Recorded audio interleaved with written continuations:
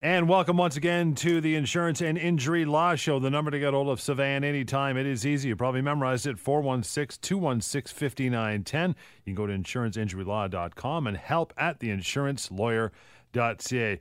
Let's do this. We always start with the week that was. This week was very busy as it has been for the last several months, really. It hasn't died down, despite the fact many people are on vacation and up at the cottage country, they're boating. And that actually leads me into the first call that we got that I want to tell you about that we got this week. And I'll be speaking with these people in more detail in the weeks to come. Okay. Not this past weekend, but the weekend before that, there was a major accident on one of the major lakes, Lake Scugog, actually. A boating accident. A boating accident. Wow, okay. It was fairly severe. It was all over the news. Very serious injuries. And I've been contacted by one of the parties who's a listener of the show, and I'll be speaking with them in more detail and meeting with the family to understand exactly what happened and seeing if I can help them. And that leads me to a few tips that I want to give some of our listeners who perhaps are in cottage country or from the city and have boats or sea-doos and other such devices, pleasure crafts. Make sure that you take insurance on these pleasure crafts, okay? If you are in an accident, God forbid, if it's your fault and if a claim gets started against you for personal injuries, you want to make sure that you are protected. Mm-hmm. You want to make sure that no one is going to go after your house or your assets. So make sure that, first of all, you have the pleasure craft operator card, right? I mean, you have to actually pass an exam and you have to get that. You can do that online, right? So it's not that difficult. It's Just do not it. difficult. Just do it. Make sure you do it. Make sure you know the rules of the water. There's specific laws that deal with boating accidents, and you need a lawyer if you are injured in a boating accident that actually knows the law as it relates to water type accidents. Mm-hmm. But again, make sure that you do have insurance. So that was the first case, and I'll tell you more about that as the case progresses. Well, it's interesting because most people, obviously, large watercraft, yacht-type boats or, 4-passenger bow riders, anything of that size, you'd automatically think insurance. But guys who just go out and get like a 14-foot aluminum with a 9-horsepower Merc and do some fishing in it, or guys with Sea-Doos, you wouldn't always automatically think that you need insurance for those. Of course not. Right? And most people that think that they need insurance, they don't think in the context of what happens if there's a collision, what happens if there are injuries. They're thinking, what happens if my boat gets damaged? What happens if there's a storm and it gets written off, which, by the way, happened to my father a few years ago. So that was useful that we were able to get a settlement out of it and purchase for him a new boat. But no, I'm talking about the larger context. What happens if there's a serious accident on the water and there is no remedy? I mean, what do you do? Who do you go to either protect you in the event that there is a claim that gets started against you? And what happens, by the way, if you're the one who's injured and the person who has that boat doesn't have insurance, and then you have to go after that person and you have to go after their assets, etc. Do you really just got to cover motorized craft? I mean, I can't see a couple guys, bumping each other in a canoe is going to be, deadly force. But, I don't think a canoe is. Yeah, right. You know and what I mean? have a canoe. That's right. And I don't have insurance on a canoe. No. Yeah, I'm talking about motorized crafts. Yeah. Cool. Okay. Second one. So a second one deals with a long-term disability claim, and again, it's been really prominent now in my practice. I'm seeing a lot of people who are contacting us for the purposes of getting advice on long-term disability claims. So I'll tell you about one call that I got. This was a listener, a long-time listener, and she called on behalf of her husband, who has been on long-term disability. And her husband had a serious accident a year ago. He broke 3 ribs, his nose. He crushed one of his vertebrae. Wow. He hasn't been able to go back to work. He's a mechanic. Now, the long-term disability insurance adjuster is saying that he should be able to go back to some modified duties in the garage. The problem is that he can't stand for more than 10 minutes without pain, as you can understand. He's got a crushed vertebrae.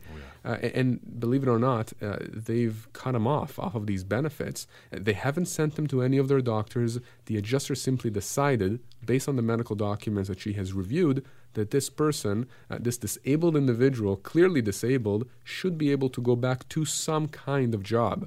Clearly, that is absolute nonsense. And of course, she called me. Her husband is in depression. Her husband is panicking. They're both panicking. They have bills. They have kids. Mm-hmm. And they don't know what to do. And I said to her, don't worry. We will deal with it. We'll take over. I'll deal with the adjuster. You and your husband will not have to listen to her again. You will not have to correspond with her by email, anything. And that is a huge relief. And at the end of the day, we're going to resolve this, and we're going to resolve this on a very reasonable and equitable basis for them. But again, for people out there who are facing insurance adjusters on a daily basis with their claims, if you are on long-term disability, if you know someone who is on long-term disability, just dealing with the insurance company, it takes its toll. Oftentimes people tell me they regress in their progress. Well, the stress exacerbates everything, the stress of dealing with insurance, exactly. And there's no reason for that. Just give us a call, give me a call. We'll talk about it. I'll tell you exactly what your options are. And you'll know exactly what you can do and what you can't do.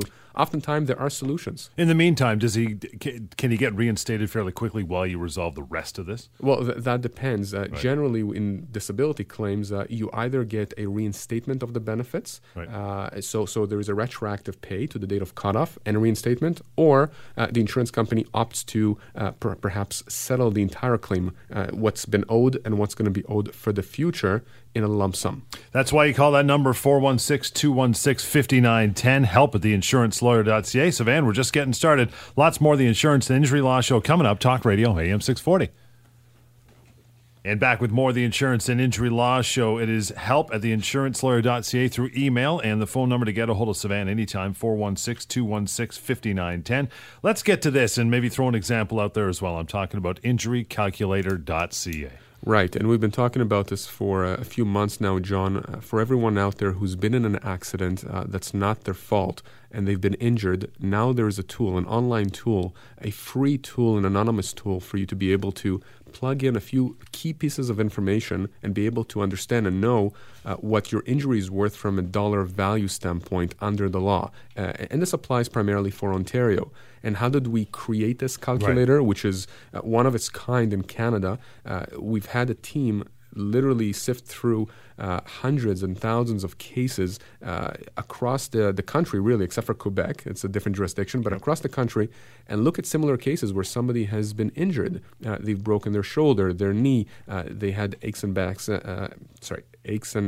pains in their back, things like that. And what have judges awarded in those kinds of cases? And they've taken all this information, distilled it, put it into a database format, and we've created this calculator. So if you want, we can go through an example. Sure. We're going to go to injurycalculator.ca. You plug in the accident date, the location of the accident, so let's say Toronto. Sure. How old are you? Let's say that you are 35, 15 years younger than what you really are, John. Wow. Right? No, never mind. You're not that far off, actually. That's a scary part. Car accident, sure. That's right. Yep. Car accident. Who was at fault for the accident? Someone else. Sivan. Obviously. Did the injury affect your income? Yep. Yes. And you press continue, and then it asks you what part of your body was injured. Back. Your back. Yeah. Okay, so we'll click on the back. This is, of course, just a fictitious run-through for the point Absolutely. of example, right? Now, John, did you have a tear of a ligament or a muscle, a disc bulge, fracture, or a sprain or strain? Disc bulge. Disc bulge. Sure. All right, continue. And it's asking me, are you experiencing severe chronic pain? Yes. Okay, so we say yes. Press continue. And here's what pops up. According to our survey of Canadian cases, you may be entitled to $50,000 all the way up to $72,000 for pain and suffering. Right away, I got that number. That's pretty right cool. Right away, you got it. You got a window exactly. anyway. And again, keep in mind, every case is specific. We have to look at the facts. And this just deals with pain and suffering. I mean, we've spoken about that before. In many of these cases, people have difficulty going back to work. They can't work overtime. Perhaps they need somebody to come to their house to help them with housekeeping, with shopping, grass cutting. All these expenses, all these amounts that would add up are above and beyond this amount that this calculator tells you that you are owed. And of course, if you want a more in-depth analysis of your case, again, free consultation. There is a submit results for a free consultation at the bottom. And I simply get that, and we have a conversation, whether it's by email or by phone, and I'll tell you exactly what you may be owed. It's a nice baseline because before this tool, you'd have to literally get on the phone and talk to you, then go through the information where you've been, when the accident, all the stuff you punched in on your own at home on a computer to get that information. That's exactly right. But even more so, many lawyers, and rightly so, they are afraid to give you a particular number or even a range of damages. And why? Because again, perhaps you're experiencing very, very bad back pains right now, but in a month from now, they'll dissipate or they'll go away altogether. And yes, absolutely, that may change the value. In fact, they will change the value of the claim. But what this calculator does is it gives you, like you said, a baseline. It allows you to understand or have a concept of what you may be looking at. And that's the reason why you can't simply rely on that. It's a tool, right? It doesn't determine your case. It allows you to get an idea of what you could be expecting. Want to drop us an email, help@theinsurancelawyer.ca. Got one from Don. No, we'll go to Howard from Ajax. Says, I was in a car accident about 9 months ago, and the tow truck driver drove me to a physio clinic and gave me the card of a lawyer to call. He's a one-stop shop. It was very suspicious, so I went to a clinic I used before for an ankle injury and haven't called that lawyer, who, by the way, advertises everywhere. Is this common, and is it even legal? Howard, it's a good thing that you decided to not accept this person's advice and actually go to the clinic that you know. Unfortunately, this is very, very common, and I would say it's one of the darker side of our profession, where you have a lot of these kinds of intertwining businesses, tow truck drivers, physio clinics, sometimes doctors, lawyers, who, of course, all want to make a buck. Sure. And who knows what the relationship is. But obviously, if he's bringing you to a physio clinic, if he's telling you to call a particular lawyer, he's lying in his pockets. He's probably getting something, exactly. And, of course, he doesn't care if that person, the lawyer is a quality lawyer, or if the clinic is a quality clinic. Makes so, sense. If you're in that situation, don't agree to go to that physio clinic. Don't agree to call that lawyer. Do your research. Do your due diligence. Make sure that if you're going to a clinic, what do I always say? If you need treatment, physiotherapy, acupuncture, any of that, make sure you get a referral, either from your family doctor or someone you know that you trust, a friend, or perhaps you visited a clinic before.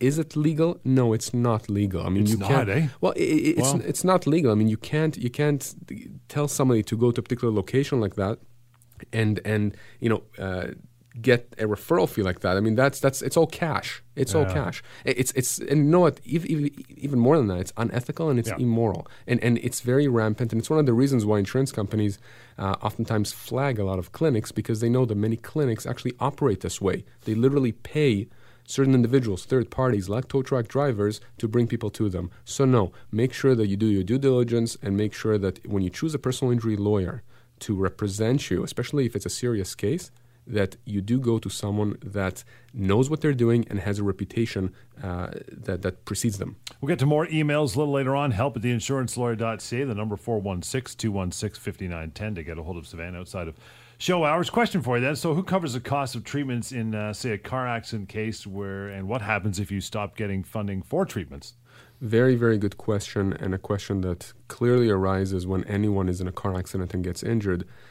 In Ontario, as we've spoken about this before, we have a dual system for car accidents. What does that mean? It means that if you're injured in a car accident, your own insurance company or the insurance company of the vehicle you were in at the time of the accident will cover your treatments. Okay. The question is, up to how much? What is the limit?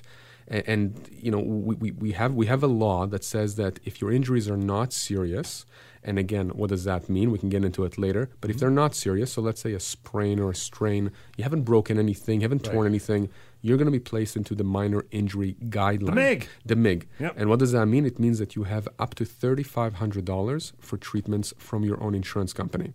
Now, oftentimes we're able to get people outside of the MIG, meaning, we say that, look, they have severe psychological trauma from the accident, or perhaps they had a pre-existing condition that prevents them from healing because of the accident. These are exceptions to the MIG. And if you're outside of the MIG, then you're entitled up to $50,000 of benefits of treatments.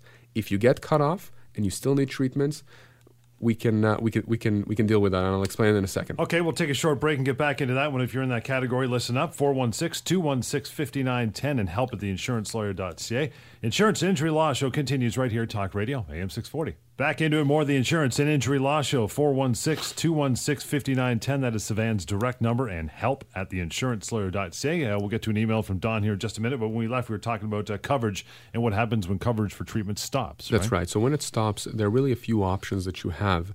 First, you can speak with the clinic, director of the clinic or the providers, and see if they will continue to treat you, and essentially allow you to pay them out of a settlement down the road. So put it on it's your like tab. an IOU, like a tab, exactly. Right. And very, very important that you understand what that means. It means that down the road, you're going to owe that money.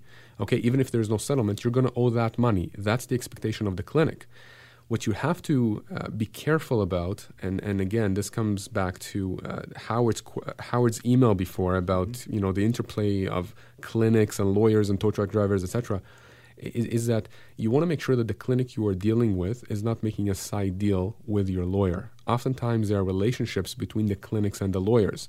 And so the clinic would call the lawyer and ask the lawyer, how much more can I treat your client? In other words, what do you think you can get for us down the road as part of a settlement?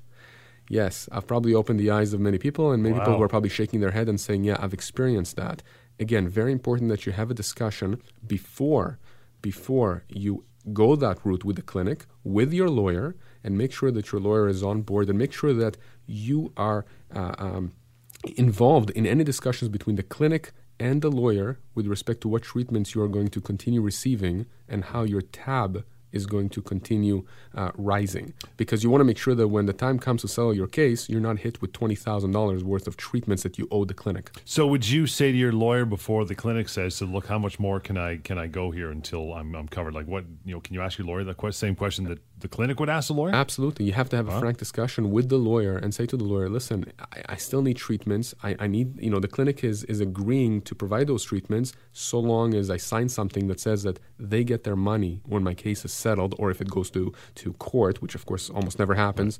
And you need to have that conversation with the lawyer and make sure that the lawyer is on board with that. So and you that should be good for X amount. Exactly. Wow. Yeah. And again, you want to be in a situation. You don't want to be in a situation where a year down the road, your case settles and suddenly you owe a clinic $20,000, but your settlement is $15,000. Right. Right. I mean, that's a worst case scenario. Right. And I've seen cases where clinics have gone after individuals, and the clinics are saying justly, you owe us this money. And the client says, I thought my lawyer was taking care of it. And the lawyer says to the client, no, I never got anything in writing. And there was no communication. So don't just leave everything in the hands of the lawyer in the clinic. Make sure you are involved. You got it. And if you're, again, it comes back to the lawyer as well, because lawyers who deal in this area, they know how the game is played, so to speak. Mm-hmm. And you want to make sure that everything is above board. So if you are going to go to get those treatments from the clinic, you make sure that you are copied on all correspondence with the lawyer, and that you are very aware of your lawyer's assessment of your case and whether or not you'll be able to cover those treatments down the road. You want to drop us an email? We'd love it. Help at theinsurancelawyer.ca. Got Don, as promised, from Richmond Hill. Don says, I've had a personal injury case going for 6 years now. Very frustrated. We were at mediation about a year ago, and I wanted my lawyer to accept the insurance company's offer, but he kept saying that it was not enough money. We didn't take it. We didn't settle. So I'm really upset that we didn't. Can I tell him to accept that offer from a year ago? Don, why is he waiting? Well, okay. So I've seen this happen before as well. First of all, Don, if you instructed your lawyer to accept an offer, the lawyer had an obligation to accept that offer, irrespective of whether the lawyer thought that the offer was bad or not. I often tell my clients that, when they retain me, I'm like the GPS on the road. I tell them where they can go. I give them the options. I tell them what's the fastest route, what's the best option. But they are the ones who are controlling the wheel. They are the ones who are telling me where they actually want to go after I give them that information. Same thing here, Don. Here's the problem. I'm not sure that offer that was available and presented a year ago is available now. When I used to do defense work, I used to provide these kinds of offers to plaintiffs and plaintiffs' lawyers. I would provide a deadline, and the deadline is there for a reason. Yep. Because you want to make sure that if nothing happens by the deadline and the plaintiff doesn't accept, well, me as a defense lawyer, I'm going to start taking other steps to protect my client, the insurance company. And those steps are expensive steps, which means that there's going to be potentially less money down the road for settlement. So again, it's very possible that the insurance company here or the defendant, Don, is not going to have the offer available for you for acceptance. But if you are really keen and really want to see if it's available, you have to instruct your lawyer, and I would say do it in writing. Make sure it's unambiguous and tell them you have to check if this offer is open, and if it's open, I want you to accept it. 416-216-5910, help at theinsurancelawyer.ca. We'll get to a couple of questions that are employment related in the last minute here before we take a break. I'll give you this one before we go to break. What happens if after an accident you have difficulty working as a result and you get fired? Well, first of all, if you get fired as a result of being unable to work as a result of an injury, you give us a call on the employment matter, okay? So we can help you with the injury, and I'll explain exactly what happens from the injury standpoint. But again, as I've said before, our practice at the firm is extremely unique in that our lawyers, we have many lawyers who deal with employment, and we have lawyers who deal with personal injury. And this is a hybrid situation. Right. You need protection on both sides. And so if you get fired, you call Lior, my partner, host of the Employment Hour, and he'll deal with that. With respect to the personal injury side of the claim, we are going to be going after the defendant, the insurance company, for the losses that you are going to incur in the future as a result of being fired because of this accident. Because clearly, had the accident not happened, you would have been working right now. So yeah, there is recourse on both sides, on both ends. And by contacting us, we can advise you globally what you need to do and how to protect yourself. We'll take a couple more of those in a minute. Questions as they're employment related. The number in the meantime as we go to break, 416-216-5910. That's Sivan's number directly, by the way. And help at theinsurancelawyer.ca. You want to reach us through email. The Insurance and Injury Law Show. This is Talk Radio, AM 640. The number to get a hold of Sivan directly for the Insurance and Injury Law Show is 416-216-5910. You can email us, help at theinsurancelawyer.ca. I'll get to one in just a bit here. When we took a break, before we took that short break, we were talking about questions as they're employment related. Next one I got for you is this. If you can't do the same job after an accident because of the injuries, can you get compensation for the insurance company for retaining?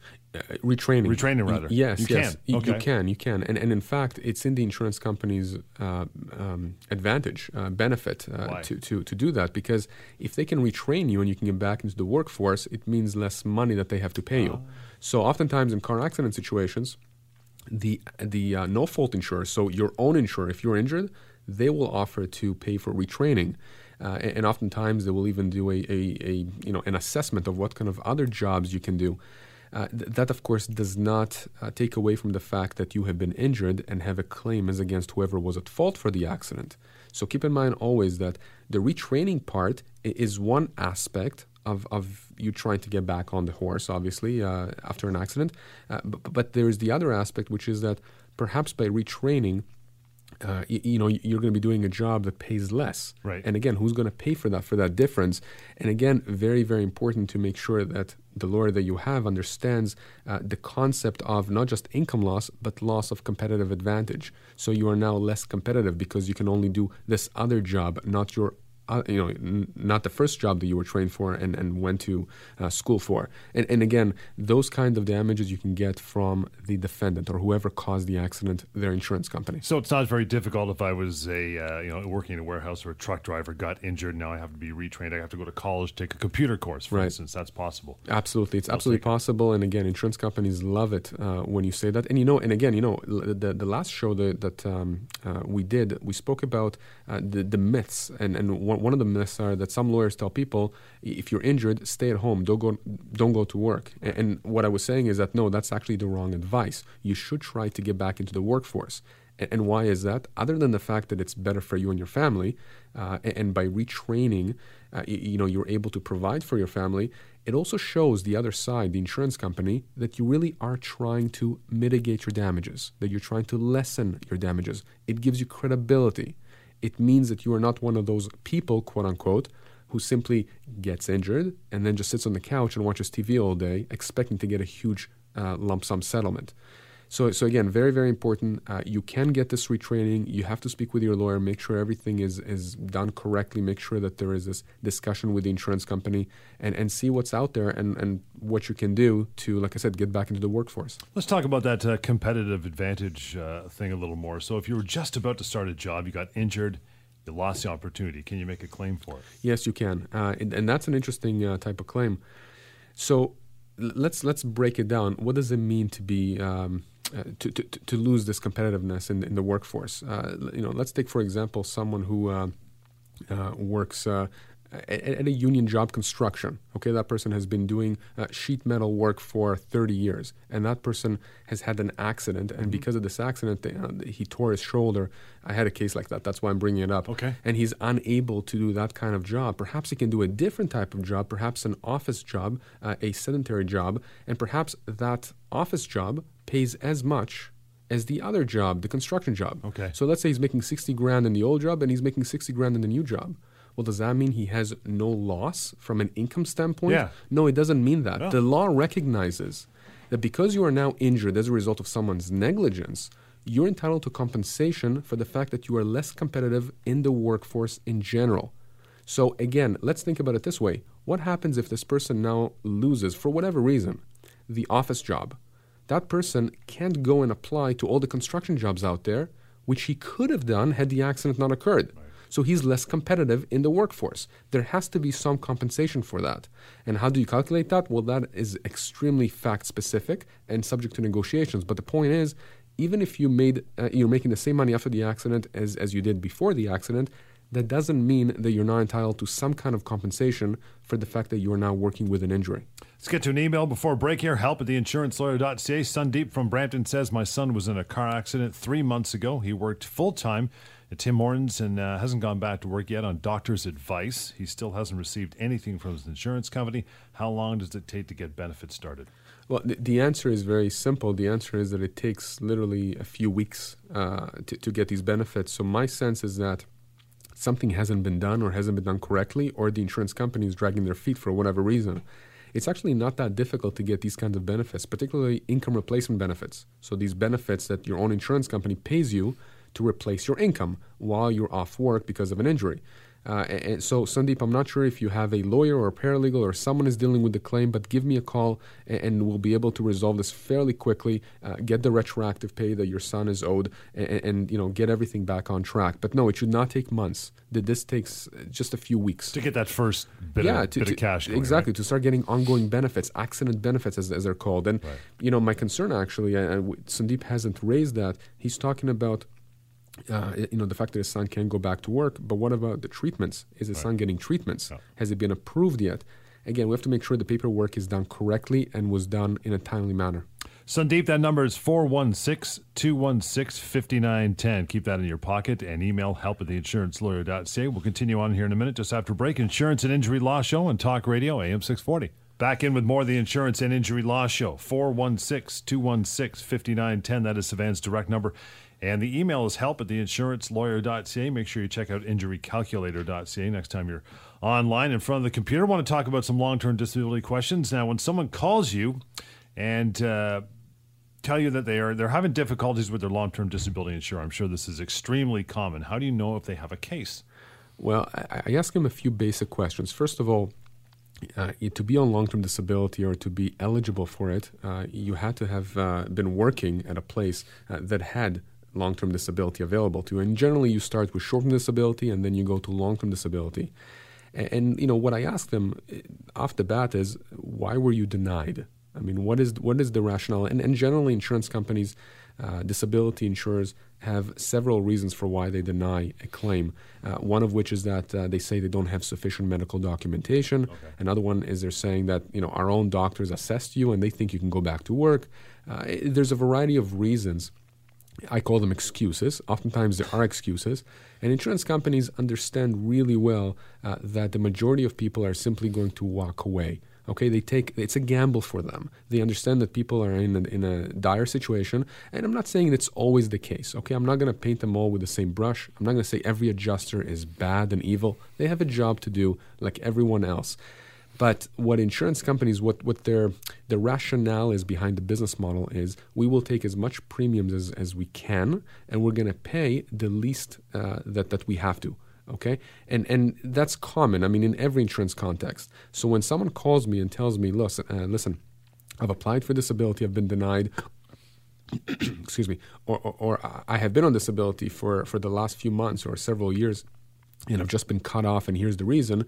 I simply inquire about the reason. I'll ask them to send me the email or the letter that outlines the reason for denial. I ask them to send me any medical documents or reports that they have I ask them obviously how much they were making. I'm asking them how long have they been working, what is the nature of the disability. You ask all these questions. Generally, it takes me a few minutes, really, just a few minutes on the phone to understand the context of the case and to tell the person you have a case or you don't have a case. And I'll tell you that in 95% of the cases or people that call me, they have a case. And why is that? Because generally, for people to pick up the phone or email me about a long-term disability disputes, they generally feel that they've been wronged, okay? Mm-hmm. And if they've been wronged, there is a reason. Most people are intelligent. And I say intelligent in a broad sense. I mean, they understand that they are owed something because the insurance company probably told them you're owed that, and then the insurance company has taken it away for some reason. And it either makes sense why they've taken it away, or it doesn't make sense. And oftentimes, it doesn't make sense, which is why when we start these claims with these insurers, they end up settling the case. Okay, very important. Insurance companies love to settle cases. They often settle cases. Get you off the books, right? Get you off the books. It's just a question of how to negotiate that. And you know, let's say every case is specific, and we have to look at the fact scenario for each individual that calls and understand where they're coming from, why the insurance company did what it did, and how do we go about remedying that, and how do we go about providing that individual with the benefits that they're entitled to. Yeah, well, you mentioned that sometimes the insurance company doctor says, no, our doctors, our medical people say you're ready to go back. But your doctor says you're not. So now it's a he said, she said, he said, they said. What? Who's right? That's very common. And again, that's something that would make many people very cynical about our industry, lawyers included and judges included. Doctors are supposed to give their unbiased professional opinion. The reality is, both in disability claims and personal injury claims, that you have quote-unquote defense doctors and you have quote-unquote plaintiff doctors. And some of them work both sides of the aisle. But what you do is you look at the opinions, you look at the qualifications of the doctors. So I'll give you an example. I have a client right now that is suffering from debilitating depression, and he's being treated by a psychiatrist. There's no question, absolutely no question, this person can't do anything. I mean, anytime I call him, he's crying on the phone, and I've spoken to his wife and friends of the family who have called me concerned.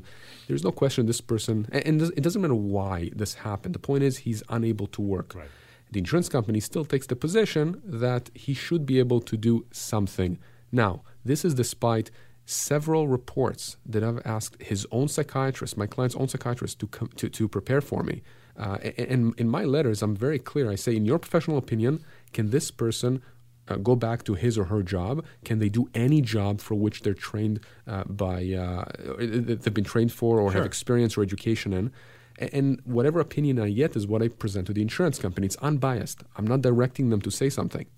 So in this case, I have the psychiatrist who's been treating my client for several years saying absolutely not, he cannot go back to work. So what's the problem?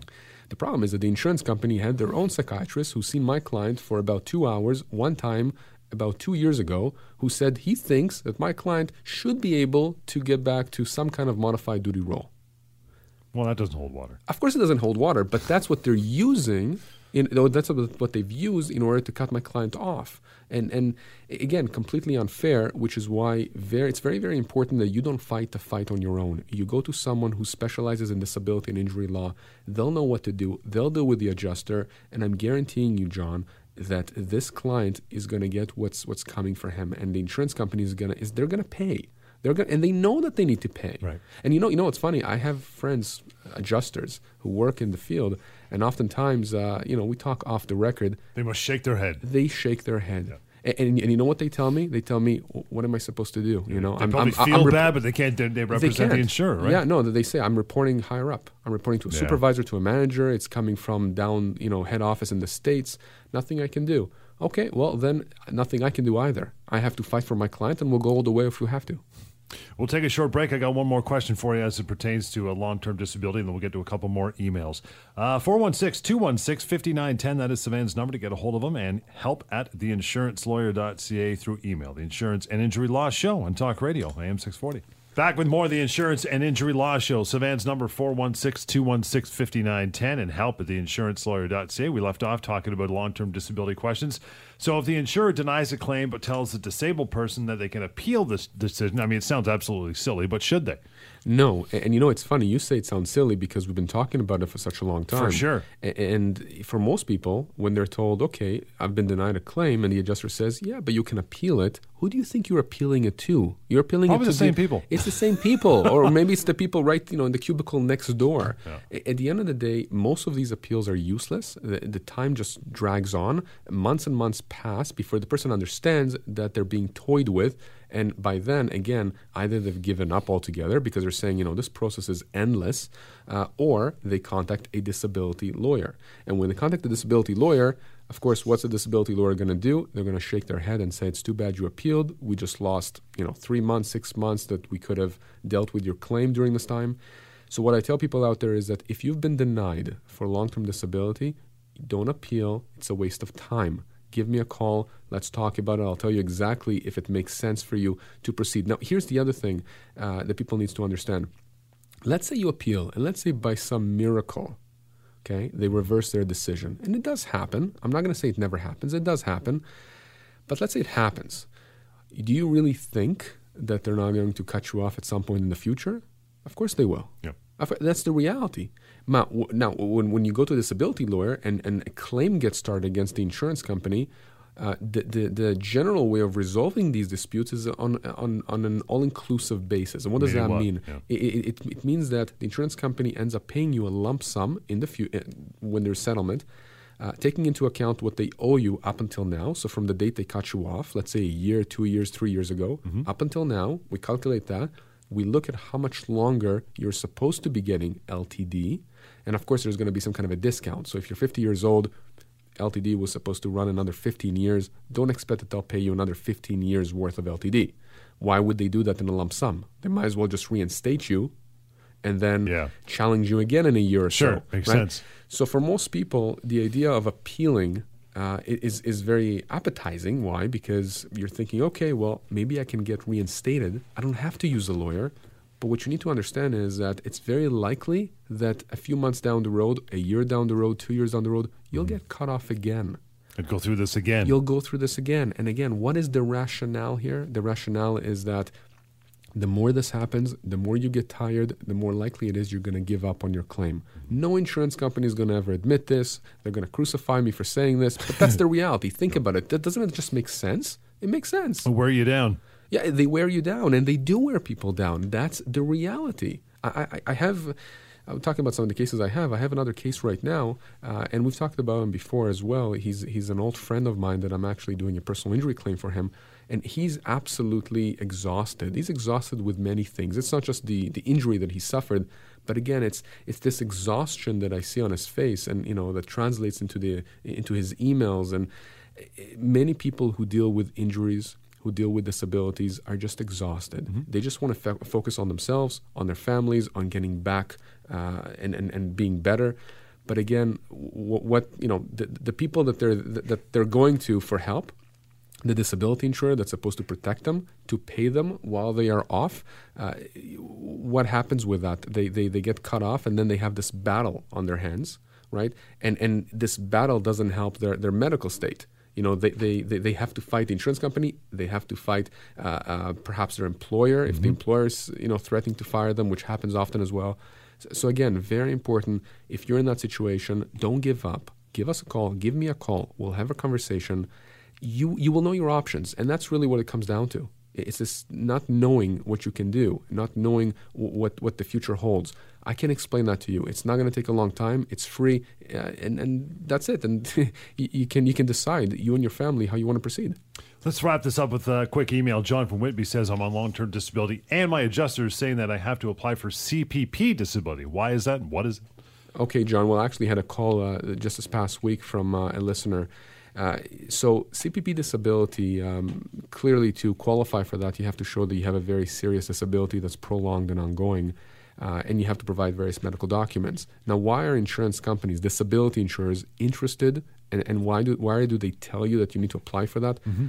First of all, most disability policies nowadays contain a provision that say that you have to apply for CPP disability if you are claiming you are disabled. But why are insurance companies so interested in that?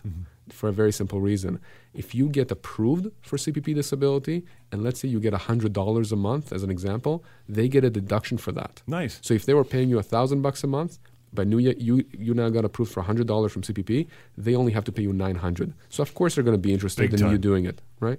But again, these are the type of questions that I get on a weekly basis, and I invite listeners, if they have these kinds of questions, or again, if they're concerned, they know someone who was cut off from long-term disability, don't be shy. Give me a call. I don't bite.